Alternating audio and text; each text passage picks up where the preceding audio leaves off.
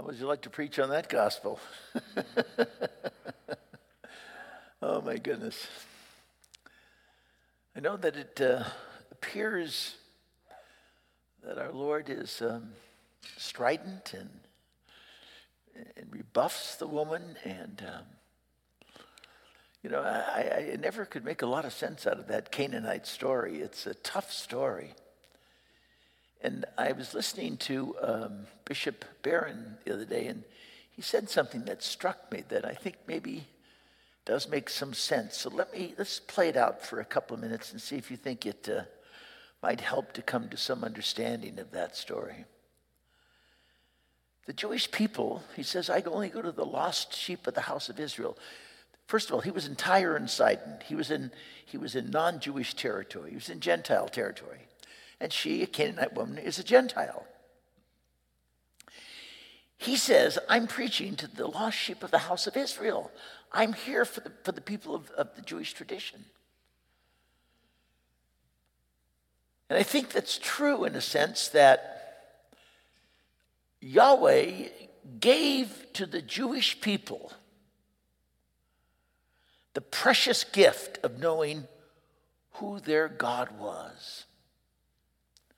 That somehow he chose this nation to bear the name of Yahweh, to preach the good news that there is one God, and to believe with all our heart that our God would send his only begotten Son. But as Bishop Barron suggested, that was not something to be kept. It was something to be shared. So the fact that the Jewish people were the great holders of the truth of Yahweh, of God, of the relationship with the one true God. It wasn't just for them to gloat in it and to say, look at me, but that they in turn were to take that good word and bring that to other nations, to all people. So our Lord, in the beginning of that reading, is reminding the Jews that they have that responsibility. They've been given this gift of knowing who this God is and beginning to believe that he sent his Son. And then, after suggesting that and saying something pretty rough like, we don't give food to dogs, suggesting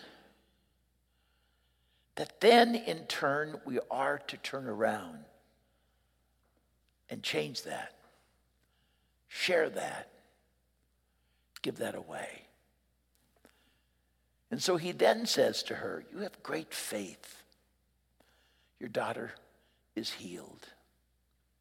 I don't know if that makes any sense, but it made a little sense to me anyway, that he was first the holder of this truth, the teacher that it must go out, and he, in a little frame of the parable, practiced that. I'm here to teach the Jewish people. But it's not enough just to teach them. We must go out and share that with everyone. Oh, my brothers and sisters, you and I, we have Canaanites in our own lives. We do. We have people that we just don't want to get near. You know, they've either tormented us or they're half crocked or we think I don't know what we think. Or maybe they're disabled and so they can become, we feel so wrongly like they're an annoyance. Or maybe they're a gay and lesbian person that's separated and distanced and doesn't think as we think. Or maybe it's a person of another faith that doesn't have the same traditions we have. Or maybe it's someone who just is a disagreeable person to us. They're Canaanites. And what we're asked to do is not to disdain people, not to separate people, not to throw them out. What we're asked to do, my brothers and sisters, is to speak the message that you and I hear every single week, every day, I hope. Our beloved God says to you and to me, and we know it well, I love you. I love you. But I've done this. I love you. But I'm sometimes unfaithful. I love you. But I love you. I love you. That's what he wants us to tell our Canaanite brothers and sisters, that they too are loved by our God. We have to believe that. Our tradition, our gift, the Eucharist, God's Word, it's a mighty force, and it's been given to us. But it's given to us as a gift, not to be kept, but to be shared.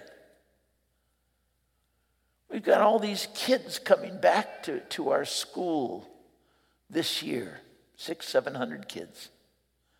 They come in every size and place and circumstance. And half of them don't know what the heck's going on. They don't. They're kind of just out there. We've got to tell them, I love you. God loves you. He wants you to be a favored son or daughter of the living God. So I'm asking you to think about that tonight. Are there some Canaanites in your life? People that are different than you? What do you do about that? How do you treat them? What has God given to you that he asks you in turn to share? I was talking to someone early this morning, about amends. That's part of the 12-step program where you make amends to people for having done some crazy things in life. Well, I've got a few amends to make in my life, I'm sure. Why do I resist making them? Why do I forget about that? Why? We're called to make amends. We're called to forgive each other. We're called to say what we know in our hearts is true. Our God, our beloved God, loves us so much, no matter what. And he loves them as well. And they won't hear it unless they hear it from you and from me. God bless you. Thank you for coming out on this dreadful day of storm and earthquake. And I know God is going to give you a special blessing for all your love. Amen.